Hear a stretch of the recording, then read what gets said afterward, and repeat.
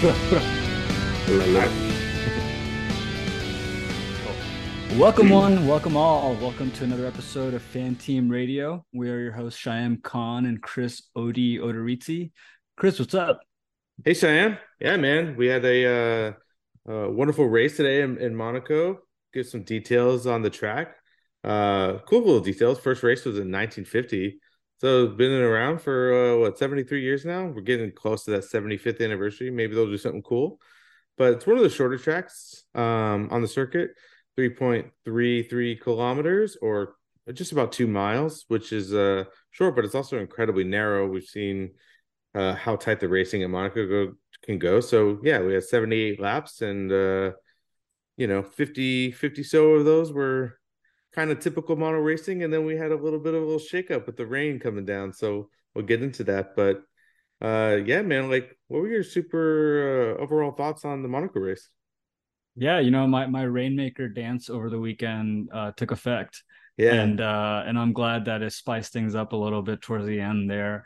Because it was kind of making out to be a little bit of a boring and predictable race in the beginning, right? yeah. I think as a relatively new watcher, this is probably like my fifth Monaco race that I've watched live. And it took me a second to kind of appreciate when they talk about qualifying for Monaco, it really is the race, Yeah. and I didn't really understand what that meant. I was still trying to get my bearings with all the races, and it took me to this year to finally understand what they mean by that. So, for listeners that are also kind of like me and just listening, just kind of getting their first taste of Monaco, the track was it's the oldest track on the grid. It started before the championship series even started. So at the time, race cars were really small, boxcar like structures, didn't go that fast.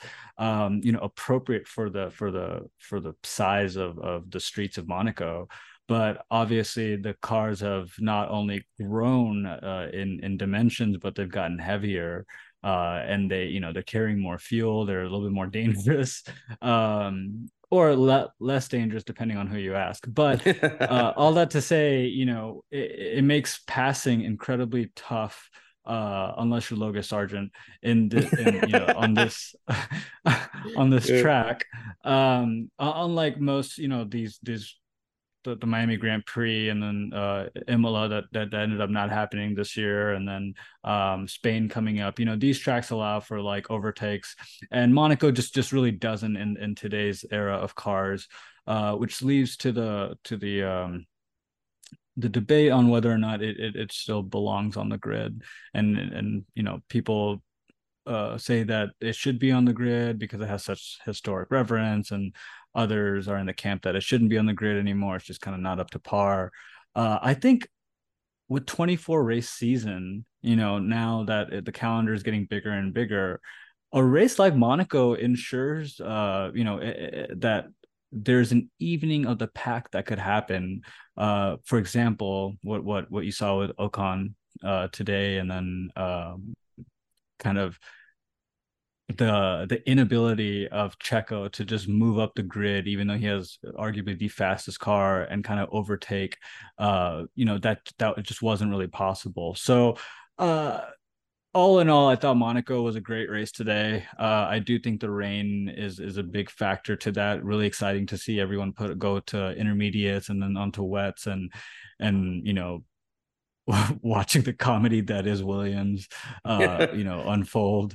And it's also interesting to see in quali, if something goes wrong, the cranes bring the cars up to such a height that you can see their underexposed belly, which most teams try to go through a lot of trouble and insurance to ensure that people aren't seeing that. But all bets are off in Yeah. Monaco, I guess, The if the you flo fuck the up. floor is the one part of the car that you really can keep under wraps, like for the majority of the season. The amount of posts studying the Red Bull floor from the pictures were insane. And if the Twitterverse is exploring and studying, every other team has their engineers with like I'm 4D wondering. scanners and whatever, because I'm that the wondering. under if they use the CSI technology where they zoom in and it becomes clearer Enhance, somehow,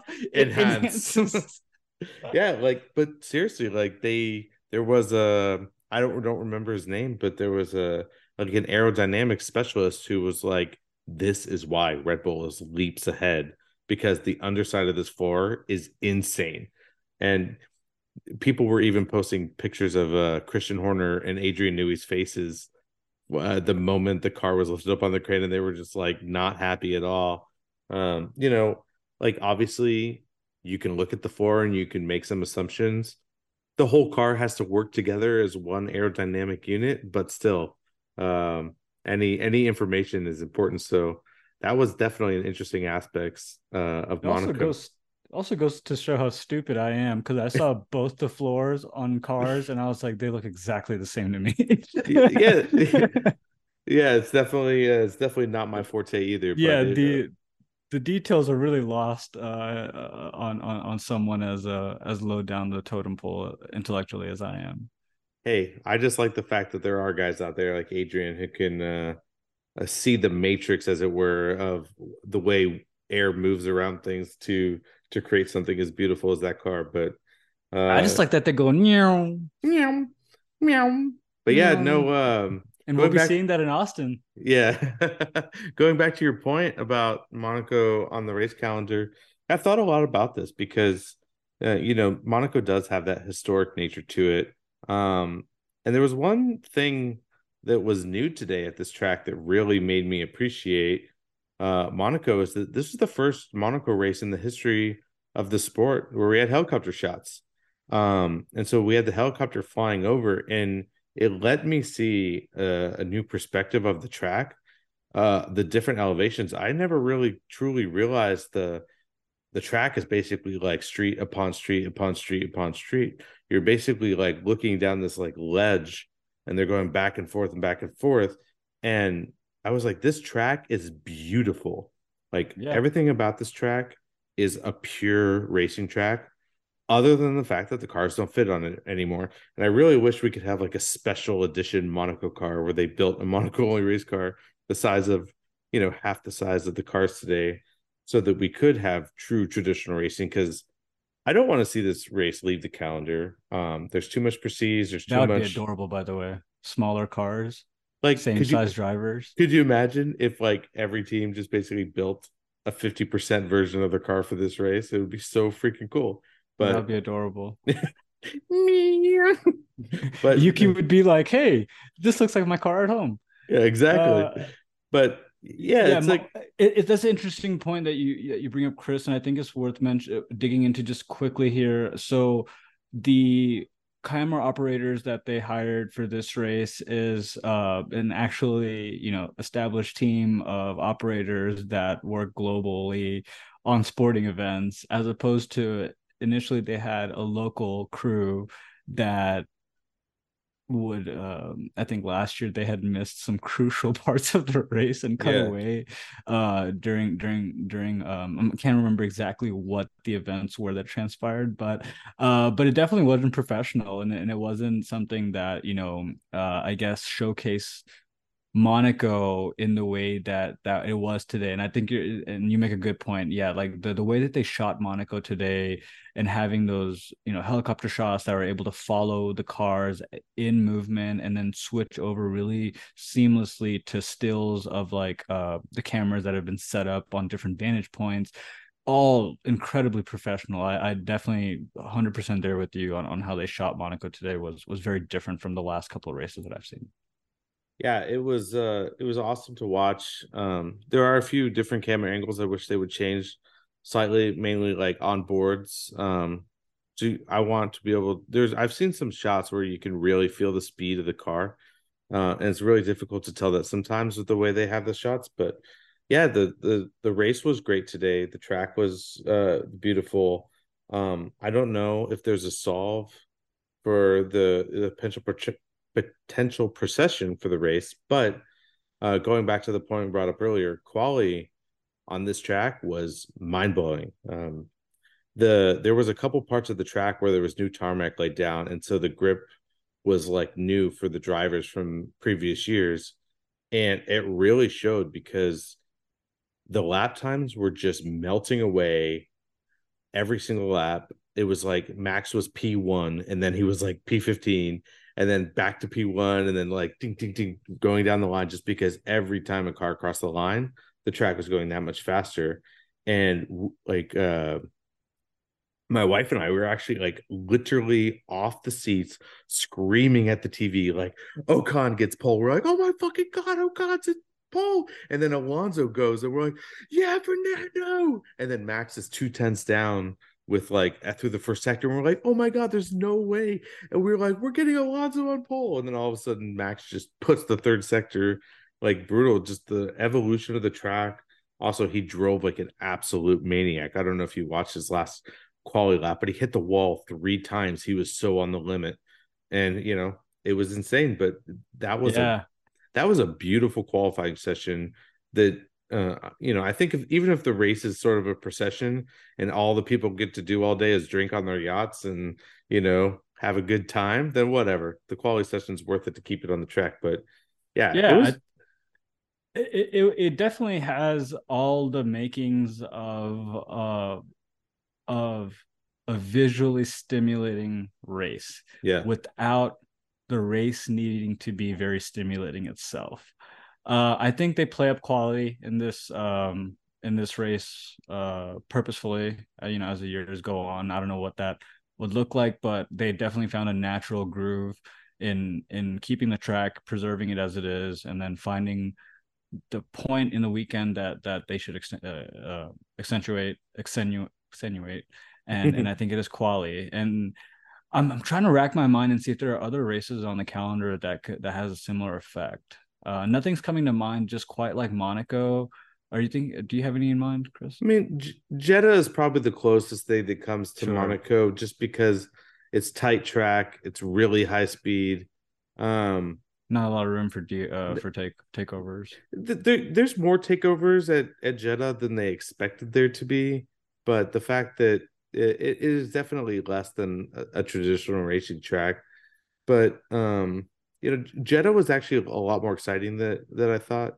But in Monaco, doesn't have that same feel to it, but Monaco has definitely a special feel. It's like actually one of the only races that I really, really, really want to go to live, just to experience Yeah. the ambiance of it. You know how much I love Valtteri. He has this Valtteri Bottas experience where you get to watch directly from his private house, him and Tiffany's home, and you get to, which is right over the starting grid. And I was like, is this worth 8,000 euros per person, which definitely can't afford. But yeah, I just want to go experience it to one Yeah, day. man. I But mean, you know how much I love linens, and you yeah. wear a nice linen shirt with my top three buttons off. I'll walk on there like Pierre Gasly. There you go, man. Um, cool. But Well, yeah, it's like I think it leads to a point. I can't. I mean, obviously, I've watched for the last few years, but this year felt there was a desperation in some of the drivers, that led to being what I felt like was bumper cars Formula One today. And it all started well, actually, it started in like at the start, the first turn. Maybe it was the second turn. You had a couple people bumping into each other, getting a little bit of damage. Sergio got some damage, Sargent and Stroll, as they were going around the hairpin. But then, Carlos was really pushing up on Magnussen, was it? And no, it was the Ferrari. No, it was Ocon where he bumped into him going into the swimming pool section of the chicane, and he like dove real yeah, far, and yeah. It he's was it was right after he was like, "Hey guys, let's push for." Yeah, yeah. yeah, I think I know. well, because he was on hards or on mediums, and he wanted to push the mediums to make a pit early, and so he like dove hard and just like sheared off his wing. And ever since that moment, it was just people just like constantly bumping into each other. But then when the rain started, lap 53, it almost felt like every single person just became an amateur at Formula One again. You had Carlos sliding, you had people bumping into each other, you had complete But you had the commentator saying the entire time that this is just absolutely, dynamic driving from top line experts. Like the way they were commentating made it seem like this is the best of the best of the best, which it is, right? Like these guys are the most premier drivers with the most innovative cars under their seats, unless you're Williams and Logan Sargent. But like that, I think that kind of highlights the appreciation we should have for not just a wet race like on any track, but specifically to Monaco, because the bumper car effect, that's just, I think, um uh that's just what happens when you have big cars on a circuit that's not meant to host cars of that size, right? But the competitiveness is still all there. So that's just gonna happen whether it's dry or wet. And I think with the rain, it seemed a little comedic for some of the drivers that were bumping into each other, but the other drivers that were able to steer clear and really uh finish, the Mercedes especially, and even McLaren, we'll talk about them a little bit more later, but these teams that are able to finish and these drivers that are able to finish, it really does give me a elevated sense of appreciation for them. Like, even though it is kind of funny watching them kind of slide into each other, Well, the team strategy being affected by it. And then, because there's two team strategies essentially that they're being deployed, is either you start with mediums and you get that steady, stable start, or sorry, that quick start off, and then you go into the hards afterwards to keep the longevity. Or you flip it around, you start on hards, and then you kind of make your way to either softs or mediums at the end of the race. But then when intermediates and wet tires came in, that really, I think, put the team strategy to a test. And Ferrari was at probably the the, the worst end of it, I would say, for this race. yeah, I mean, to your point, about the quality of the drivers, with as many wings and body parts and carbon fiber that were strewn around the track today, uh, having nothing more than a couple of yellow flags for a moment. I don't even know if we had a VSC in the race, so No. no VSC, no red flags. I was kind of mind boggled.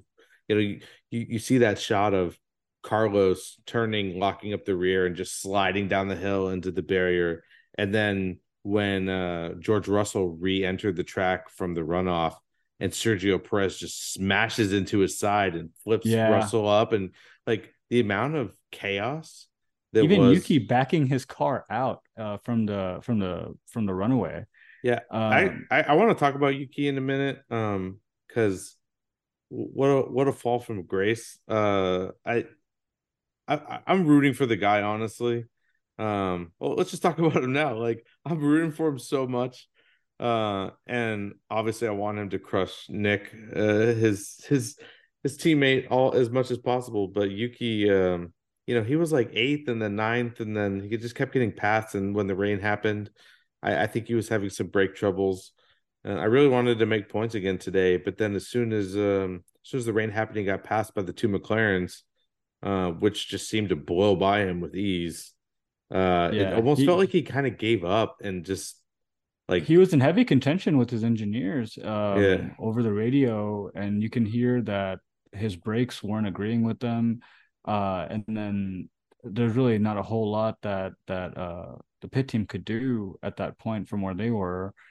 I agree with you. I think Yuki had a really great quali. He had, a really good race. He was going to finish again in points, keep that P9 position. I don't think his misfortunes this week will affect the outlook that hopefully the team has on him and De Vries, and then also like the general fans outlook. I still think that he's in a better position at AlphaTauri for sure, yeah. than Nick is. But yeah, it was definitely really difficult to see the kid drop so many spots, especially he was having low key a really great race.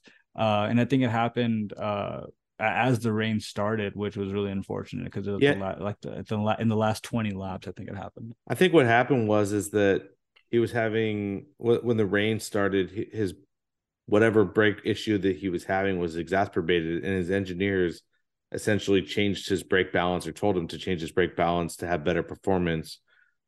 but it didn't work for what Yuki was trying to do. So he was basically much slower around the lap and wasn't getting good exits out of the corners, which ultimately just led the McLarens getting so much more speed down the straight and just blow by him. And I think what happened, Yuki is such an emotional person, and you could see it through his very aggressive team radios. Um, that I think once he got past, he was so irritated about being out of the points that he just like tried too hard to like go a little bit faster, and then he ultimately had to go into the runoff, which essentially killed his race. So I just feel bad for the guy. I think he'll be back up there. I think in the dry, like you said, he had a really good quality, really good race. But I'm just rooting for him to have a pretty decent year, continue getting into the points. Yeah, Um, I think I had made a point about this in a past episode of ours, is the maturation that you can kind of see take effect on with Yuki. In his first year, I honestly thought he was going to be a one and done. I didn't really know a whole lot about his background. Like, he was a very competitive driver uh in junior divisions, but I just didn't really know like if he was going to be able to grow past that. right. And I think the first step of that was to get the fundamentals of driving down and getting the car and putting it in position to get points, especially as, like, as a works, it's a works team, right? Yeah, Yeah. as a works team. The next step of that, I think, is what you see with like the Charles and the Lewises, is being able to consult, provide feedback back to your engineers in a constructive, wholesome way under pressure, in a way that you're able to kind of, if you felt like that wasn't the right strategy to take, I would think someone like a Fernando Alonso would take it upon themselves to know what they're doing on there to get the car, or to be able to tell their engineers like, hey, this is what needs to be done. And I think that's the next evolution of Yuki as a driver, is to be able to internalize all the feedback that he's getting, but then when he spits it back out, it's in a way that is constructive and to the point, and that his engineers can do something with it. There is room for emotions, of course, but like, I think, you know, for him to take that next step, and for him, for honestly, in a sense, for other teams to consider him as an actual, like, really, uh, a driver that they can give a multi-year offer to, or see him driving for them, that he does need to show that, like, hey, this is what's going wrong. We're under the gun. Here's what I think should be done to fix it. Let's do something about it, as opposed to the reactionary kind of, you know, uh emotional reaction that he has right now. So I feel bad for Yuki. He's definitely, I think he should have been in at least a P9 position today, but Well, it's a it, learning hour. I don't, if Yuki can get control of that mental outbreak, emotional, that trigger effect, and really improve a little bit, I think he has a big potential to actually fulfill Honda's wishes to be that like second seat at Aston Martin when they take over in 26. But yeah, let's. So speaking of Aston Martin, I want to talk about Fernando for a few minutes because I disagree. I had a little disagreement with a close friend of mine earlier, but I 100%, without a doubt, think that Alonso could have won this race if they had pit for inters first. I went back and rewatched it, and he was like 12 to 13 seconds back behind at the first pit, and Max was going super slow because Alonso pit for those mediums when it was raining. And then when he went back in for inters, when they came back out, I believe he was only 18 seconds behind. And I think if he had just put the inters on, if they went for that risk and been the first to make that call, I think Alonso wins this race. Um, and I that would have made the day for me. As much as I love Red Bull and Max, he's already got this pretty much locked away for the year, and I would have loved to see Alonso take it away, get some excitement in Monaco. Um, Yeah, I see where you're coming from. But the way that Max was driving in quali, and with that 13-second, kind of buffer, if that would have been cut down to single digits, I think Max would have just gone again all out relentless to get that pace of Red Bull's car, which is still I think has a higher ceiling than the Aston Martin, and he would put it in place to win. But it is a good idea. Like I do, it's a fun idea to entertain. What if he did switch to I, intermediates? I, I'm confident it would have happened. I just it was I couldn't have I actually just couldn't even fathom because looking from a spectator, watching the people on those laps go through the wet sections of the track, people were just like sliding. They were having to go incredibly slow. They were like snapping back and forth constantly. And when the rain started, it was only on like two or three of the turns. And so, but it basically turned like two sections of the track into like snail pace until they could get back up to speed on dry sections. And that was like enough. That was like a whole pit stop worth of time to get those inters, go through there with ease and make that pass. But so I don't understand where the decision to throw mediums on came from. But to your point, and I was going to bring this up anyways, Max is a robot. He's the only driver on the grid that is driving as like faultless as possible. Like Max took a tire that Pirelli essentially said lasted like I don't know, like 40 laps or whatnot. He was on like lap 53 or 54 or whatever before he switched. Like that guy was driving on tires he should not have been driving on. He's extending the life of them. He's building a lead. He's almost never making a mistake, running off, hitting the wall, whatever, at least in a dangerous way. And yeah, I just don't see how anyone is coming close. Like the only other person on the track that I think is driving to his like range of level is Alonso, who seems to be consistently driving pretty stellar.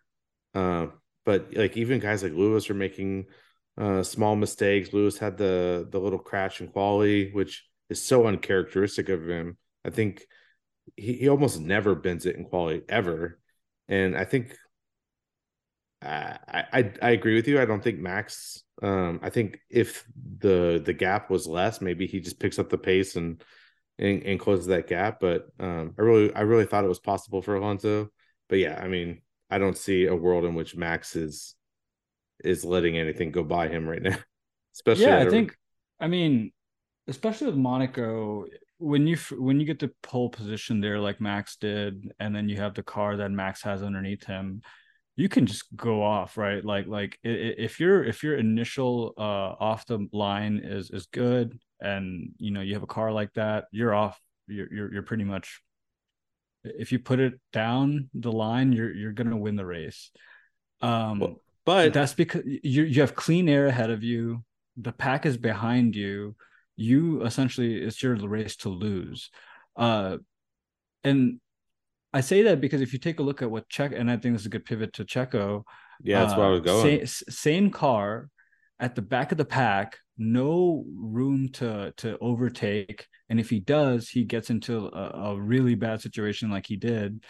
So I think today was, of course, Max is having an absolute stellar year, but I think today is just, one of the pitfalls of having uh, a track where overtaking isn't really readily available is the first car out the gate, as long as they don't mess up, they have full liberty to kind of do what they want to. That's why I mentioned, like, if that gap was between Fernando and Max was dropped down to like a single digits, then Max could have easily picked up the pace at the detriment of his tires. So he probably wouldn't have gotten the 50 laps out of those tires. But yeah, I think once you're finally in that clean air, you're good to go. You really have a lot of flexibility on what it is you want to do with your strategy. Your engineers are able to experiment a little bit more, but then at the same time, when you're in the back of the grid like Checo was today, he just, I mean, he had a terrible qualifying. it's a weekend for him to forget, especially with his pedigree on street circuits. Just wasn't there today. For Um, for me, yeah, I would love to hear your thoughts on Checo today, Chris. for me, Checo kind of proved, and I mean, I like Checo, and I think he probably is one of the only people on the grid to deserve the second seat at Red Bull at the moment. But he definitely, for me, is not the championship driver that he wants to be. And I think it showed today that he makes a lot of mistakes under pressure. I think if Checo, like you said, is the lead car in clean air where he has a lot of room to race, he's very racy. He can do dive bombs and he can and make those like tough decisions and keep the car on track when he needs to. But in this situation where he was like dealing with back markers that are going slower than him, I think Max, given the situation, um, if they were to swap positions and Max was P20 and Checo was P1, I think Max makes the points. I think he finds ways around the cars. I think he finds the right situations to take risks and to not. And Checo had a few bumps, a few accidents. He had to pit extra times from that. I just think Checo, I don't think Checo knows how to adjust himself in the moment of how do I get through this train? How do I take one guy or two guys at the same time? He he just had one too many mistakes. Like obviously the mistake in qualifying was horrible. That happens. But his race today was just a little all over the place.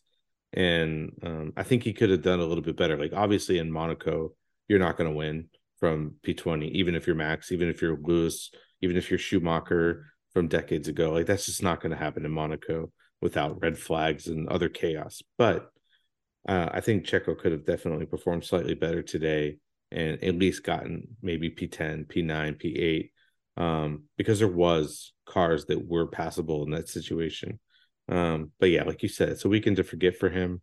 I still think he's top tier driver. He's great. He's up there. Just a sloppy weekend. Just a sloppy weekend. And it wasn't just race day, right? It was qualifying as well, and it's very uncharacteristic of Checo. And I think there's not much left to be in my perspective. There's not much to be dissected other than it was a sloppy weekend for the guy, and Yeah. we all have our down weeks. So unless it becomes like a persistent kind of issue going into next races, I don't really foresee it being a really big deal. They're still able to stay atop the championship points. Max extended his lead above Checo a bit more. So yeah, I just think it's one of those toss away weekends for Checo Perez. Definitely one of the losers of the week, which helps me pivot into another loser of the week, Ferrari. Yeah. Let's talk about their plans and how they have a lot of them, and that they want to deploy every single one of their plans on every race because might as well. What were your thoughts on Ferrari, Chris? Ferrari's difficult. This race definitely felt like the Carlos Sainz show. Like Leclerc was almost never on air. Nothing really happened. His race was sort of ruined on the penalty in qualifying, which is another Ferrari blunder. I don't think this was. I mean, I don't understand why Charles was on the racing line, not at speed. But his engineers were basically more focused on what's Max doing, what's the quality pace for to the lead, and not telling him, hey, you got Lando coming up behind you. And so he gets this 3 place grid penalty that's just totally avoidable, ruins his race, could have started from P3. And then he was just in nowhere town the whole race. And then Carlos, Has the opposite he has the opposite issue where yeah, the team's giving him intel about people behind him, and he's like, I fuck don't that. I don't care about Hamilton. Like this is like I think Carlos has shown over the last 2 years that he's very frustrated with Ferrari strategy and willing to take the lead. Um, but if you're just constantly in a verbal battle with your engineers, with your team, and you're split on decisions, like nothing's ever going to go. You're not going to put the whole weekend together. So Ferrari, something still needs to change. I don't know. I haven't seen, like, we used to see Mattia Binotto like every race. He was always on the pit wall. He was always talking. There was always something with him. We almost never see Freddie Vasseur. Maybe that's by design or by his own choice. But I'm curious how the rest of the year is just going to pan out and what Charles and Carlos will do at the end of it or through silly season with when their contract signings comes up, because there's Ferrari showed again today that, like, I don't think they're as bad as they were last year in terms of like their cars blowing up and just throwing races away that they would have won, because they wouldn't have won today anyways. But they're still in a lot of problematic situations where they're just not making great decisions. And so they just kind of felt in nowhere land today again and unable to compete. Yeah, I don't see either of those guys staying at the team. There in the past couple of weeks, there's argument to be made like Charles might stay or Carlos would stay. I think at the end of the day, I think they're both a bad fit for Ferrari at this moment in time I think they're a bad fit as in the as a current, pairing. but they look good in red, baby. They both And look they look, great. yeah, that's exactly what it is, right? They fit a certain ilk of driver that superficially is Ferrari, Yeah, and those guys they're handsome, young, like they're so marketable, but the team there's no cohesiveness, there is no driving, and no pun intended, there's no driving force there in a human capacity, like a Toto Wolff or a Christian Horner, or how Michael Schumacher kind of like took the reins on himself and essentially willed his engineering team to make a better machine. There is none of that. They're kind of like resting on their laurels a bit here, and is exposing them in really embarrassing ways. Like, yeah, like you mentioned that Charles was having one set of problems with the engineers, and they're having the almost exact opposite but same problem with Carlos Sainz. yeah. Um, and if that's not a definition of a clusterfuck, like I don't know what is. So yeah, I think Ferrari again. You know,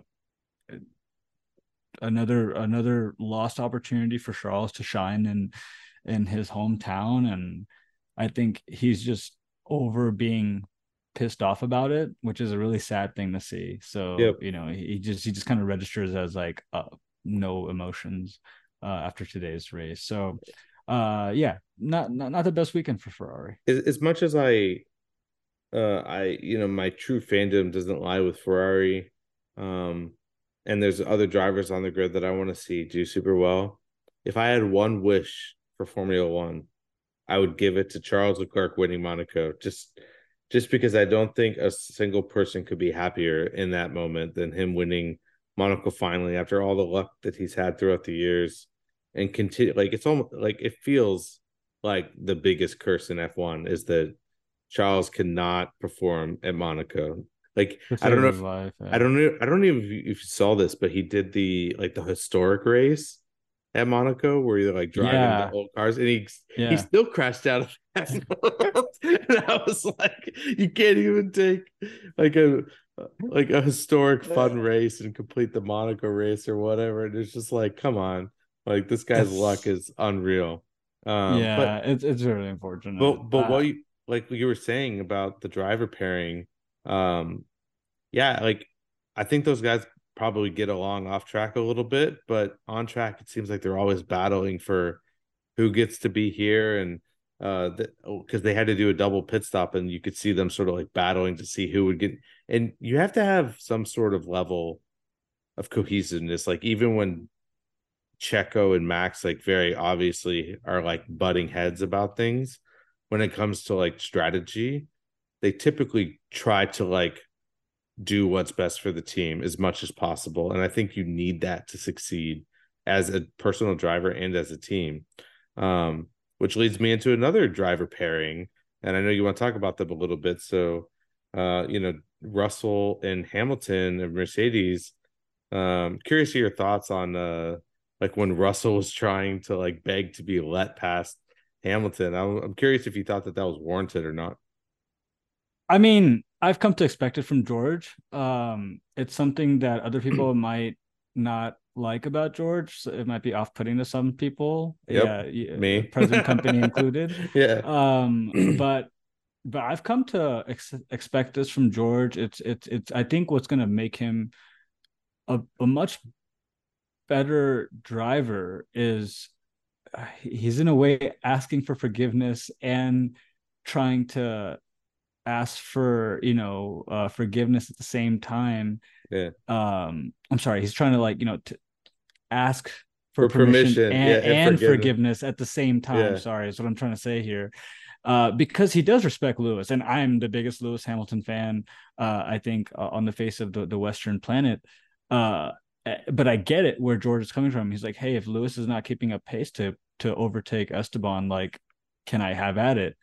It's a perfectly fine ask. yeah. And he did a similar thing not last weekend but the weekend prior, and he was like, thanks, I really appreciate it. I mean, it's hard to, because then if he isn't aggressive, then he's going to get labeled as he just doesn't have it in him, you know. I think it's a little bit incumbent on Lewis to also put the car where it should be, and this is, they brought the upgrades this week to to Monaco that should have probably been on display at Imola, or it's probably a little bit more appropriate to have. That's a debate in itself, but I think, and we'll see more of the capacity in the ceiling and the floor of this new upgrade in Spain next week. But for today's sake, I think it showed a promising sign towards getting a little bit quicker, a little bit more stable. But Lewis still wasn't able to pass up Ocon, and I don't. It was hard for me to tell if that was just because due to the nature of the track, or if because we just didn't have enough uh, speed to kind of overtake. I do think it's more of the former. So I'm gonna hold full judgment until I kind of see what they're able to do in Spain. Lewis did have a little bit of complaints throughout the race about the challenges that he was having with the car, but then post race, both him and George Russell seemed like they were really positive about it, and kind of giving due credence to their engineering teams. So yeah, and Lewis registered the fastest lap, right, for the second half of that race. He had the fastest lap, and he so there are green flags. The red flag is that they weren't able to pass Esteban and get and put it into podium. George also had a bit of a mishap on the latter half of the race. Yep. So it wasn't the best race to really determine if Mercedes developments are fully there, or if they made leaps and bounds of progress, or just minuscule kind of steps ahead. But yeah, I think, going back to your question, I think George trying to overtake, it made sense. If Lewis was going super fast, I don't think George would have made that ask. But I think it's all kind of going back to my point about Yuki. Can you give feedback in a way that your team can digest it and use it in a constructive way? If George's ask is, hey, Lewis is like kind of slower on pace than I am, what's the plan here? Is he going to make the move, or am I? That lets the team know, like, hey, our drivers are looking to make a decision here and now. We need to get on his page, something that Ferrari can't seem to do. So I'm using these other teams as an example to kind of illustrate where I think George has a little bit of I don't think he's in the wrong, is what I'm trying to Right. say. Yeah, I agree. It was for me in the moment, and you make some really Is good it his points. British accent? Uh, Yeah, his yeah, posh British accent. no, for me in the moment, it was like the ass started coming right after he got the 5 second penalty for the unsafe rejoin, and I was almost like, he's like, can I get ahead of Lewis so I can get that 5 second buffer, which he already had anyways. It was interesting because Lewis was pretty much flat 2 seconds behind Ocon for a while. And then as Yeah, soon as the ass started coming in, I don't know if you saw, but for like a lap or two, he got it under a second. And Yeah. I actually thought that I was like, oh shit, Lewis is putting on the medal here. He's going to go for the podium. And then he just kept falling back again, like back to a second and a half, back to two. And I was just like, oh, come on, Lewis. I was actually rooting for him for a span of like 3 or 4 laps because I thought he could put a Yeah. fight for the podium. But Yeah. I mean, it's like Esteban Ocon is not as easy to pass up as Logan Sargent, right? yeah, So it's and if he was, Lewis would have passed him up, I think. So I don't think it was due to performance of the car. yeah. I really do think it's due to the nature of the track and Esteban's ability to close off those overtake in the corners, unlike Logan Sargent. So yeah, like I think we'll really see what they're made of in Spain. But I was happy as a Mercedes fan, as a spectator of sporting race. Like this was a good thing for Mercedes. I'm not going to take anything away from them this week. But if next week for some reason they have mishaps and their performance issues, then I'll probably be a little bit more. I'll scrutinize them a little bit heavier. But I think today was a good race for I'm for gonna Mercedes. I'm gonna make a bold statement, and one that I probably wouldn't have made 2 years ago because I didn't love Lewis in my initial year of F1. But I think Lewis Hamilton of 2021 is going to be back starting in the next race or two. I think um I think the upgrades on the car did not shine in Monaco because number one, it's hard to shine in a track where you're going very slow in a lot of the corners. And number two, they've had one race and one quali session and a few practices to dial in the setup, learn the new car, learn how it feels, and they still performed well. So I think the upgrades are probably going to be an overall net positive. I don't think it's going to get them to be fighting wheel to wheel with Red Bull, but I do think they're going to be fighting for podiums and fighting for, you know, to go back and forth with Alonso on who gets the third or second seat in the podium. So I think it's Yeah, all, I think they're 1 point shy now of Aston Martin in the Constructors' Cup. So yeah. Well, that's a Lance Stroll problem, but we could we'll talk to that some other time because we've talked enough about the guy. But he was in nowhere land again today too. But and maybe that's a good pivot into our less performative yeah, players yeah. today. I mean, Let's start with Lance. yeah. I listen. Lance is probably not going anywhere unless the bigger decisions need to be made. But and he was already and he did have some bad luck today. Like he got hit by a couple people, but he's another guy that just doesn't have situational awareness. I'll say like he'll try to go inside or outside around people without realizing that it's going to damage his car. Like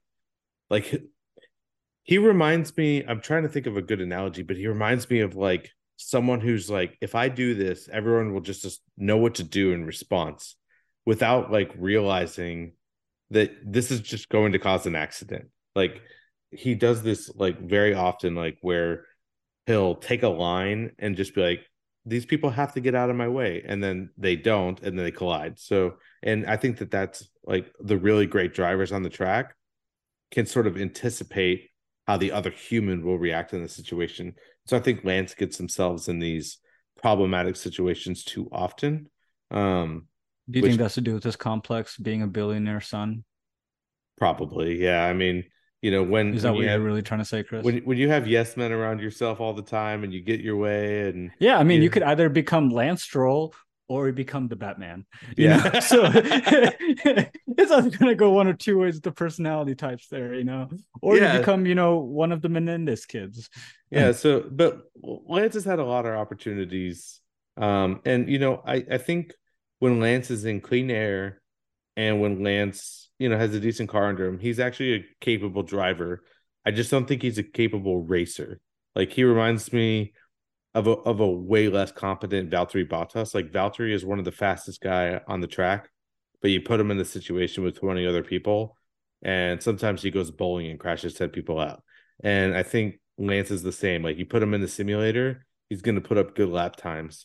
you put him in a real life situation with a lot of cars around him, he has a lot of problems. So, um, but yeah, Lance, he was our only true DNF today, and it sucks. But I think at the end of the season, they're gonna have to actually make that tough choice. Like, if he doesn't leave this year, he'll never leave until he's retiring. Um, because there's just no chance there's no merit to keep him on.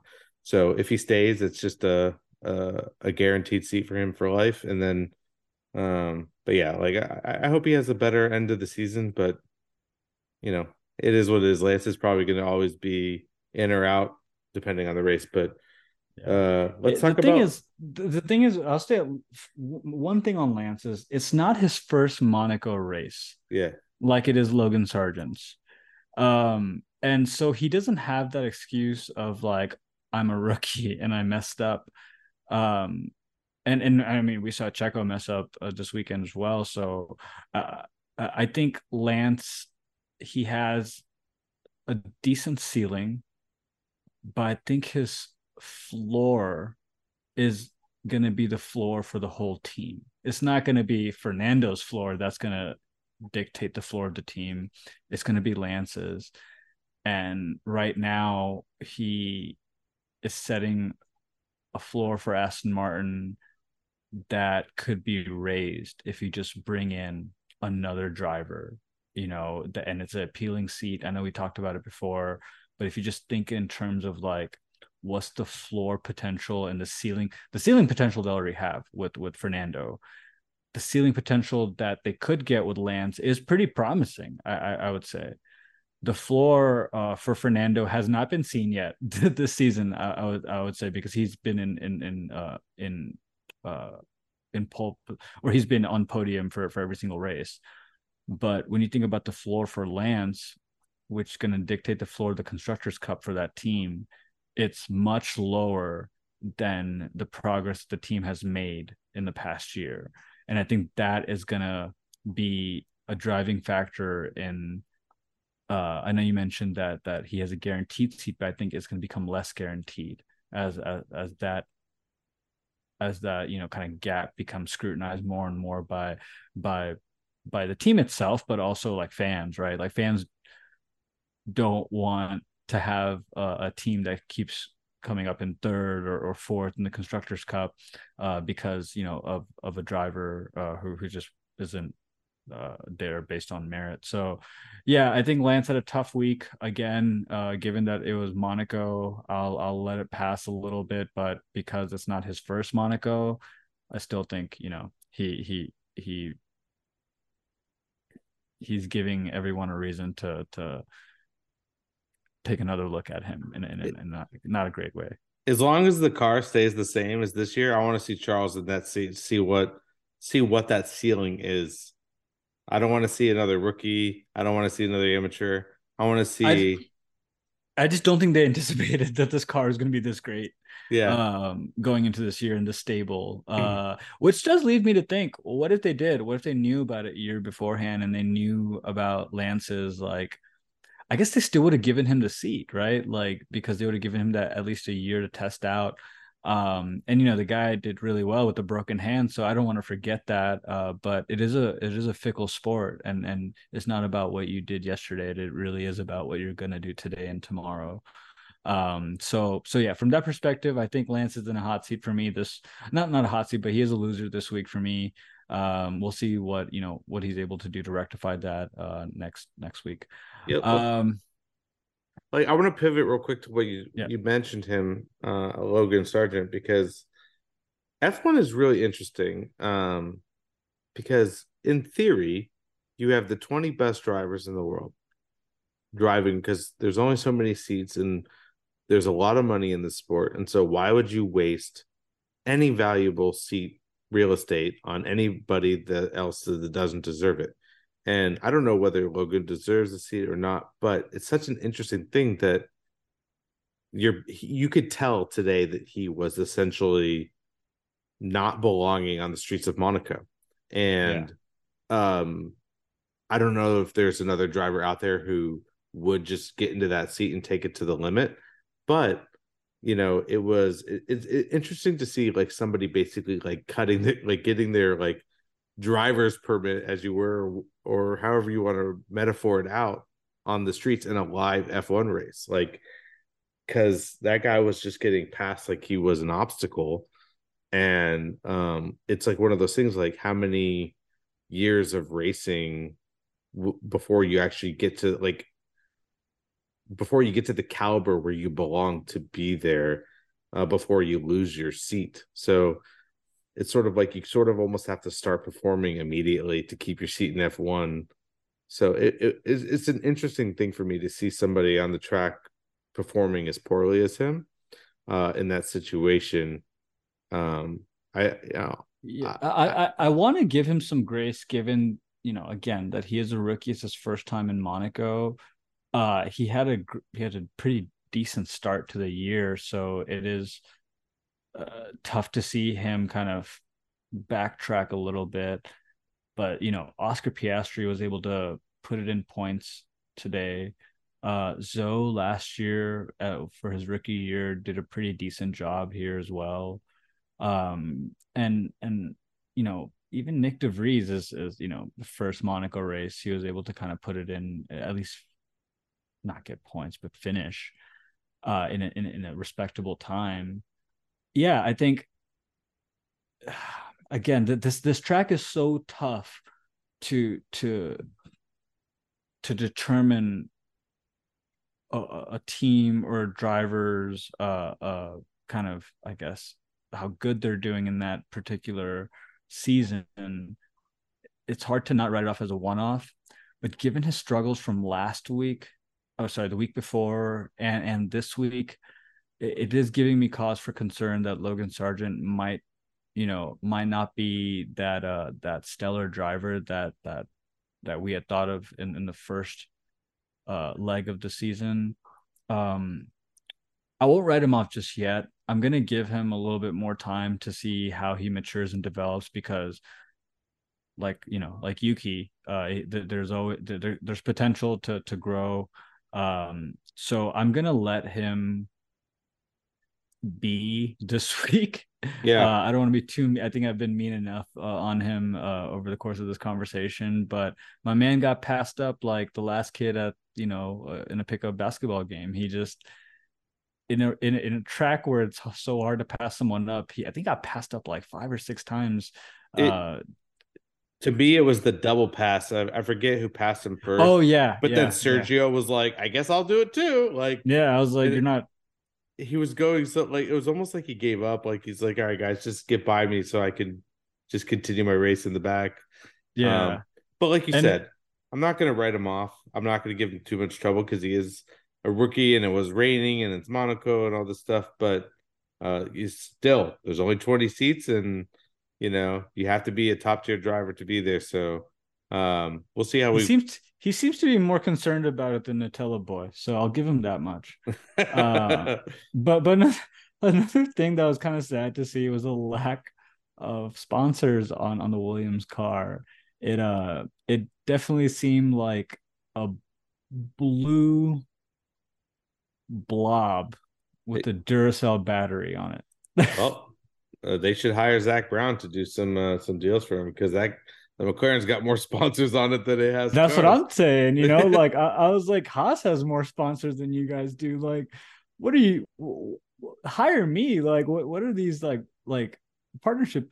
What's the partnership team doing at Williams to get more sponsors? It's unreal. I mean, Um, Williams doesn't have much going for them. Like, Haas at least has Gunther, who was like the star of Drive to Survive. There's lots of marketing opportunities around there.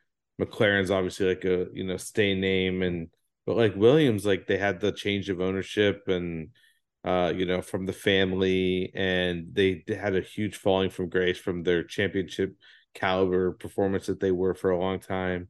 And now they're just kind of like a nowhere team without an identity, without a brand. And it's like, it's hard to sell that to people. So, Honestly, I would just take Williams to like the Series C, D tech companies that are like not public yet, and just be like, hey, if you guys give us an X amount of money, we'll just throw your sticker like on our car. And that way, these companies don't really have much to lose. They're trying to get, their name out there anyways. It just looks bad, Chris. Like it's completely like Blue Man Group, royal blue, nothing on it. It if that Duracell battery wasn't on it, it would look even sadder. So it's a I guess it's the identity of the team, right? With Logan doing as poor as he is, it make me feel a little bad for Alex Albon. I've talked about him before on the show that I really do think he is a capable driver. He just hasn't had the opportunity yet to be with a car and a team that can kind of give him what he needs. So yeah, again, Williams just a really poor weekend, much more so for Logan Sargent. Yeah, he's one of my losers of the week. Yeah. I don't want to get crucified by the Formula One uh longevity fans that have been around for a long time and Williams through their heyday, but take the team to Andretti, they're buying. So you know, maybe it's time to throw in the towel, but we'll see. No, yeah, well, I hope that they can find some performance, like they have a good driver, like you said, Alex, and yeah, I hope they can figure out something with their car and their identity. And I'd like to see 10 capable teams on the track that are all capable of putting it up in the points and getting sponsors on their car. So Yeah. how about winners? Who's your winners this week, Shane? Winners this week, Esty Bestie. Um, hey, I'm a sucker for background stories and people, kind of pulling themselves up by their bootstraps, and there's none like the Esteban Ocon family. And really, he after what Lauren Rossi said publicly about Alpine and kind of our positive projections for them coming into this year and kind of the lack of them meeting standards and all of that kind of went into this season and all up to now. I think Esteban Ocon has been a really solid and consistent uh, kind of presence for that team, with them switching from Renault to Alpine, getting different team principals and Lauren Rossi deciding to, turn up the burner at very different points and taking, um, I think he also takes a lot of credit for things that he probably didn't do. Esteban Ocon has kept a pretty even keel, barring the mishaps that happened earlier this year. I forgot what race it was, Chris, but where he got like all of those penalties stacked up against him. That was an anomaly. I think this is much more close to the form that Esteban Ocon can show. I think in a car like that Alpine has, and I'll expand on that. I think Alpine was a good has a good case for being winners today. Pierre Gasly, came in. I believe he came in seventh. Still in points. Wasn't probably. I mean, I'm sure he would have wanted to get further up the rankings, but I think between him and Ocon scoring points, Ocon getting on podium, it was a really good day for Alpine. Hopefully, this kind of is the pivoting point for them in the season towards a much more positive next 20 races. And then I would also say Fernando Alonso. I mean, hard to hate the guy. I saw him videos of him watering flowers, like just it was awesome. Like he's just so cool. And like I love the fact that he's old and that he's short. Gives me something to look forward to. Yeah, I'll fully agree with the Esteban. Like he's one of those guys that's just always there to capitalize when it needs to be. I mean, he was given a gift with Charles's penalty, where he get to move up to the three, but he showed that like he can get hit by Carlos, he can get pushed around, he can get bullied, and he's not going to break under the pressure, and he's going to be Mr. Consistent. He's had a couple of fortunate moments in the last few years, like when he won in, I believe it was Hungary. Um, he had help with Alonso in that race and sort of defending off Hamilton. Uh, But he is the one that's taking that car and putting it where it needs to be and getting it onto the podium. And so today, yeah, it really showed that like he deserved um the spotlight. He could have easily lost it to lots of other drivers, or other drivers would have lost out in the similar situation. So yeah, super big props to Esteban today. He's one of those guys that will probably never be WDC, but definitely deserves a seat in F1. Um, and I think we haven't seen the last time that guy is going to win a race in the sport, especially if Alpine keep moving forward. Because today, like you said, Alpine showed that they are there. They do have performance. And I'll make the definitive statement now that it was not Lawrence Rossi's credit. So yeah. Yeah, I don't think so either. I mean, there's something to be said for putting a fire under your athlete's butt to get them going. Every great coach does it. Every good GM does it. Christian Horner, I think, has it down to him and who's the ultimate boss at Helmut Marko. I think they have it down to almost a science, like a cruel science, but it works. Yeah. It doesn't work when you kind of wield it every now and again, right? There has to be some sort of rhyme or reason to it. I think Laurent Rossi, I hope this is not a case for him to keep publicly bashing his team if for some reason they have a dip in the season.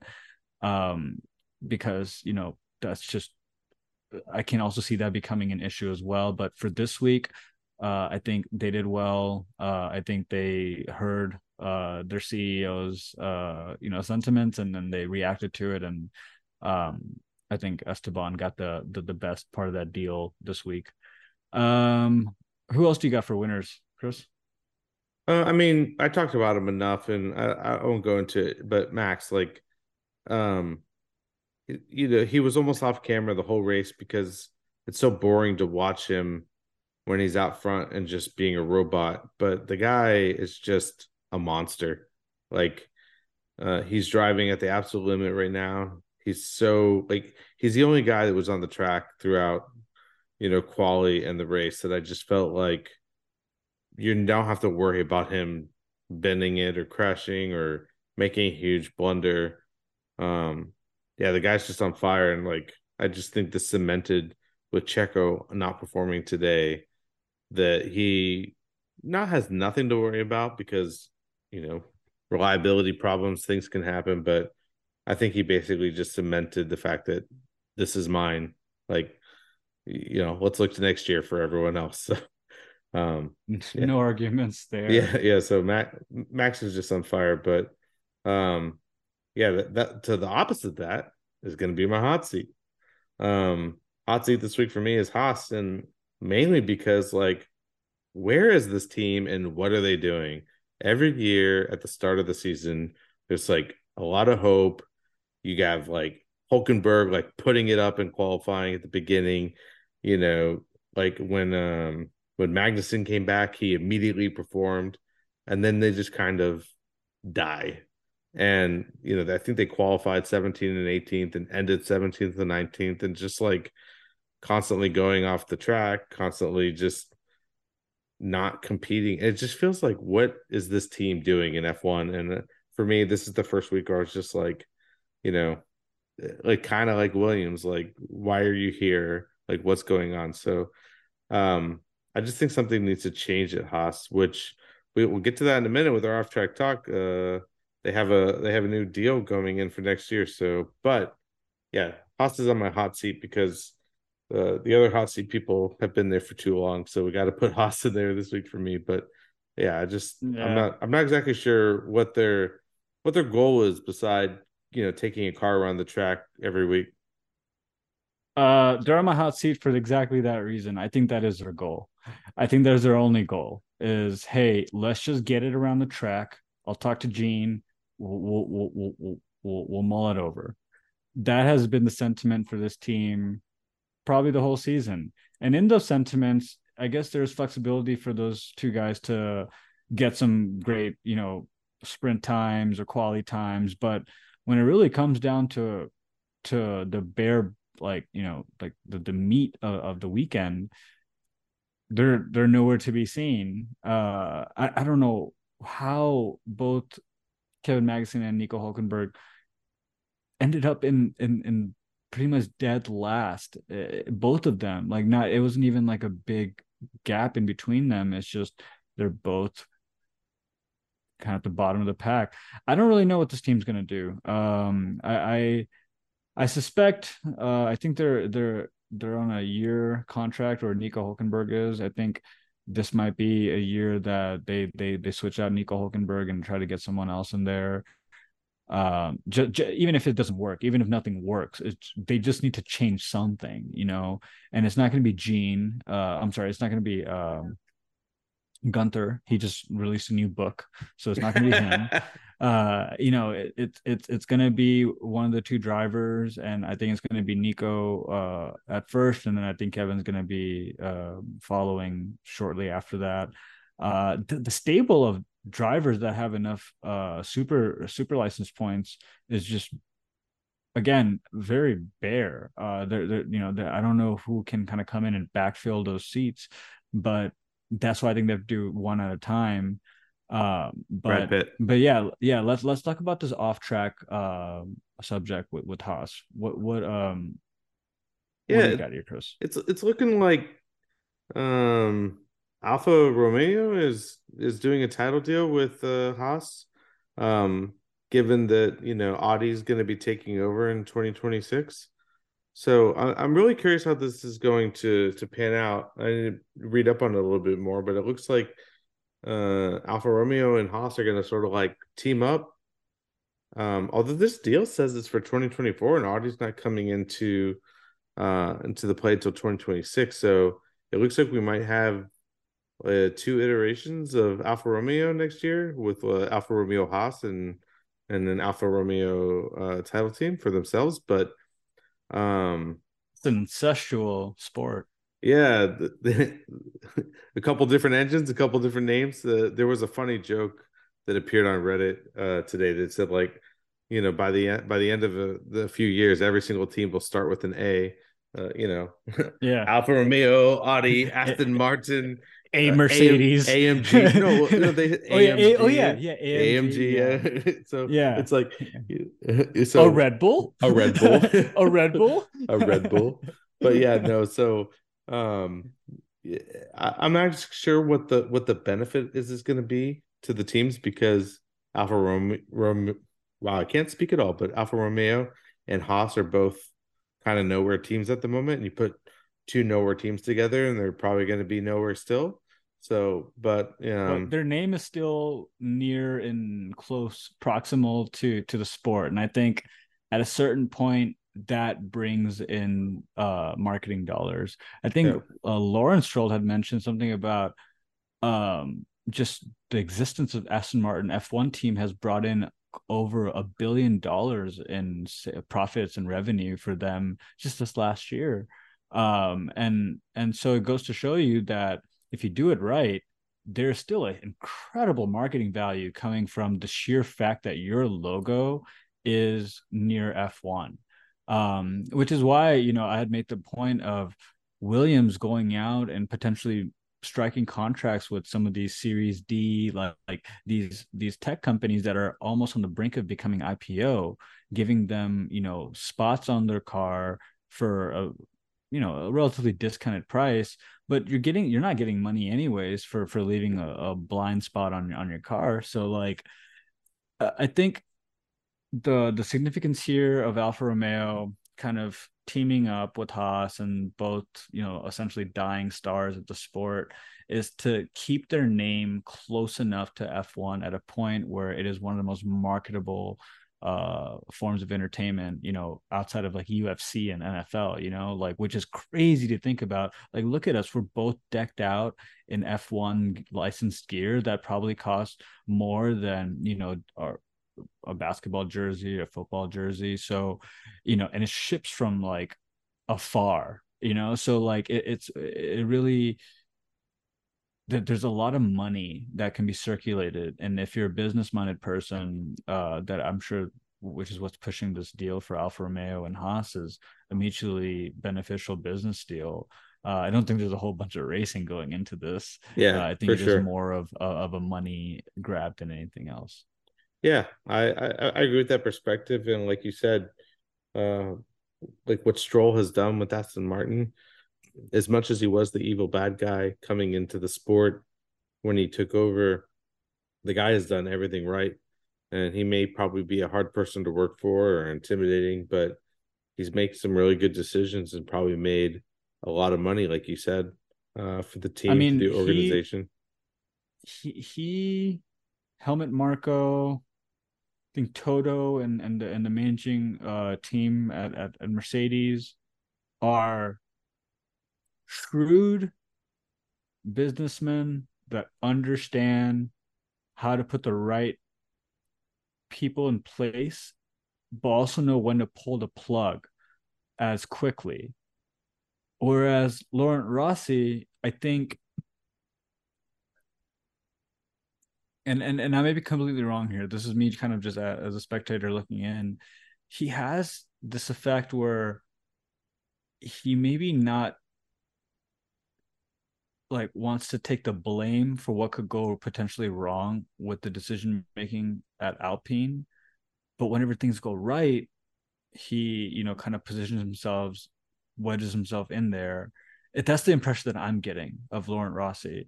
uh and I just don't know if that, I've talked to you, Chris, at length about the cultures of teams and how it's a trickle down effect where it starts at leadership and then comes down, even to drivers as well. And that's where, like, I'm seeing a bit of a separation, that I'm able to put a finger on. Haas, they have a Gunther Steiner, but Gene is the one that's, you know, putting in the money and putting them at risk by making fucking decisions that war criminals make. And like Laurent Rossi, like he puts uh Otmar in charge, who's I think is a capable, person to run a ship, but then he also puts the blame on Otmar whenever things go wrong without taking it on, any part of the blame on himself. I think you have Ferrari, who, like you had mentioned, when Bonotto was there, like he was the front and center face, and they had a little bit of success there. And now, like, I don't know if it's by design or not, but Freddie Vassar and the entire management team is kind of behind this, like, this curtain. Um, so I think the best teams is, like, not even looking at the drivers essentially, man. I think, like, if you just take a look at the ownership and the leadership and understand, and I think Lawrence Stroll has made me appreciate that more, Yeah, because I for think sure. I came into the sport post, Helmut Marko and Toto already kind of at the helms of these teams. And so I didn't get to see what that effect might have even been. I thought, like, you just have to be good enough and the drivers will and the engineer will take care of the rest. But that's not the case. You need to have someone that is shrewd and can make tough decisions. Remember when Christian was like, Daniel doesn't want a fight, like, we gotta let him go. Like, and to do that after the fact that Daniel had put up some really incredible seasons for Red Bull, that's just a shrewd business decision. He made the right call there, even though it was an unpopular call. And Toto, he made the team as a whole, but him essentially made the call to not have side pods, and he stuck with that. But he also took the blame for it, right? Like, he stuck by his convictions. Yeah, for sure. uh and I think, I'll get off my soapbox here, but yeah, I think the more mature, as I become a F1 fan, I think the more I'm going to start paying attention to, uh the people in the back offices, right? Like Zach Brown, like we mentioned, does a great job at bringing money in, but then on the engineering side, like, things are kind of kaput for the last year or two. So I am starting to pay a little bit more attention to leadership and how they, because it could just be a money grab, right? Like this Alfa Toro, oh sorry, the Alfa Romeo, Haas thing, and that perfectly fits into that what I expected from those teams, anyways.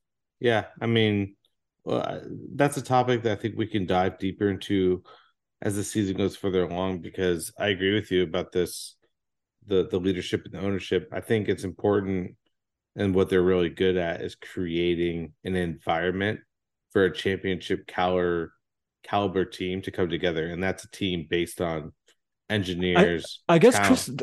Chris, I guess I will ask you, since you brought up the Andretti piece, let's use them as an example. Do you think Mario Andretti has the pedigree, the shrewdness, all the things you need to bring Andretti into the sport and start having a positive effect?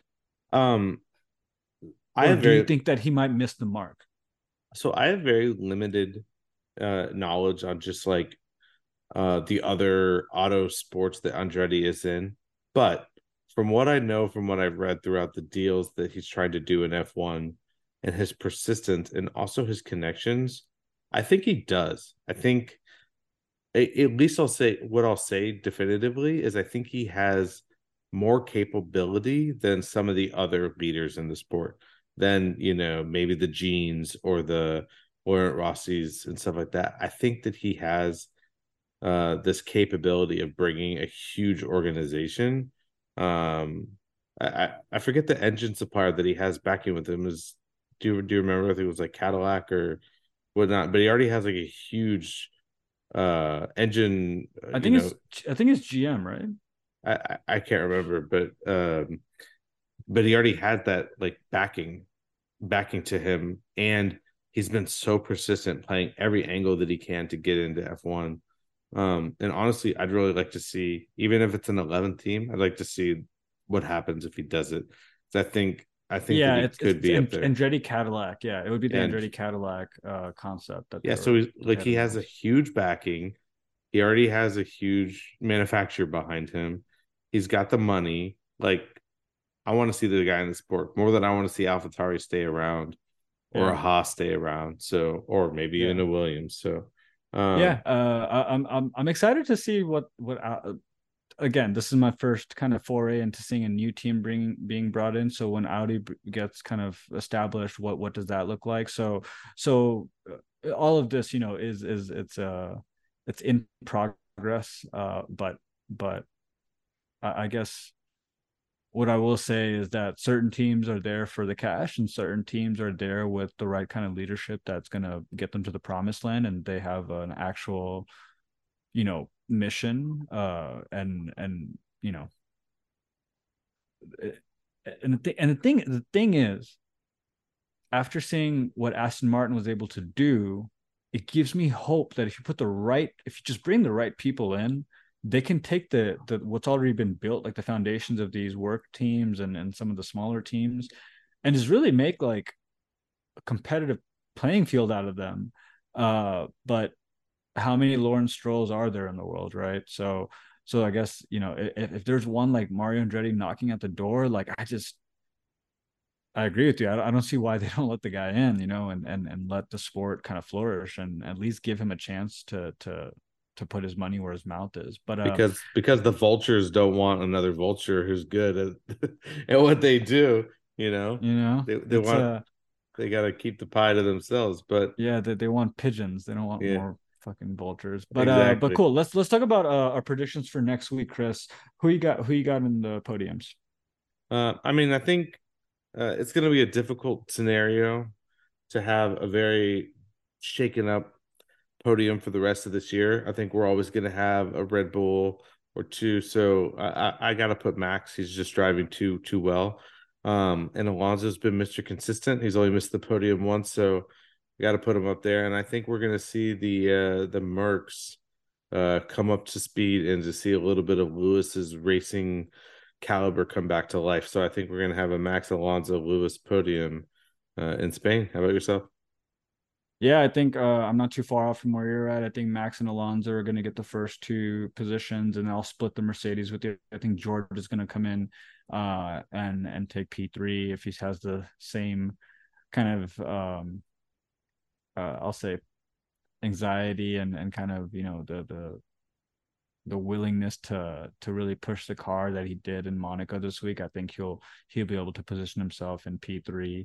But if I see Lewis up there, I'd be thrilled Dude, to see Lewis take. Yeah, I'd be incredible, over the moon. listen, as much as I had a problem with the guy, like I want to see that guy back on podiums. He's a pure racer. He's a 7-time world champion, and he's one of the best drivers that have ever lived. I want to see him like at Alonso status, like back on the Yeah, podium, fighting and putting it. And hopefully the cars can get a little bit better, and these guys can compete with Max, which would be an amazing sight to have like three guys battling wheel to wheel, trying to get first. It would be so great. But yeah, I'm excited. I'm excited for Spain because with Imola being canceled, we basically have had almost nothing but street tracks right. for the year. We had, It's funny how that worked out. yeah, we had Baku, we had Jeddah, Miami. Monaco, Miami, it's all street tracks besides Bahrain. And, you know, I'm, it, I'm ready to see real racing on real racetracks. As much as the street tracks bring lots of spectacle, I think that they need to be a little less in the cadence. So Spain's going to be back to form for racing and to see what these cars can really do in a proper track where you can pass, you have high speed corners, and not walls, boxing you in and keeping you from passing. So I'm Yeah. excited, and I can't wait to see what's going to happen in Spain. Yeah, me and you both, Yeah, man. Well, until then, it has yeah, been great talking to you, of course. Chris, as always. We'll see each other again after the Spanish Grand Prix next Sunday. Yep, looking forward to it, and yeah, we'll talk then. Thanks, All right. thanks again. Bye, everybody. See you guys.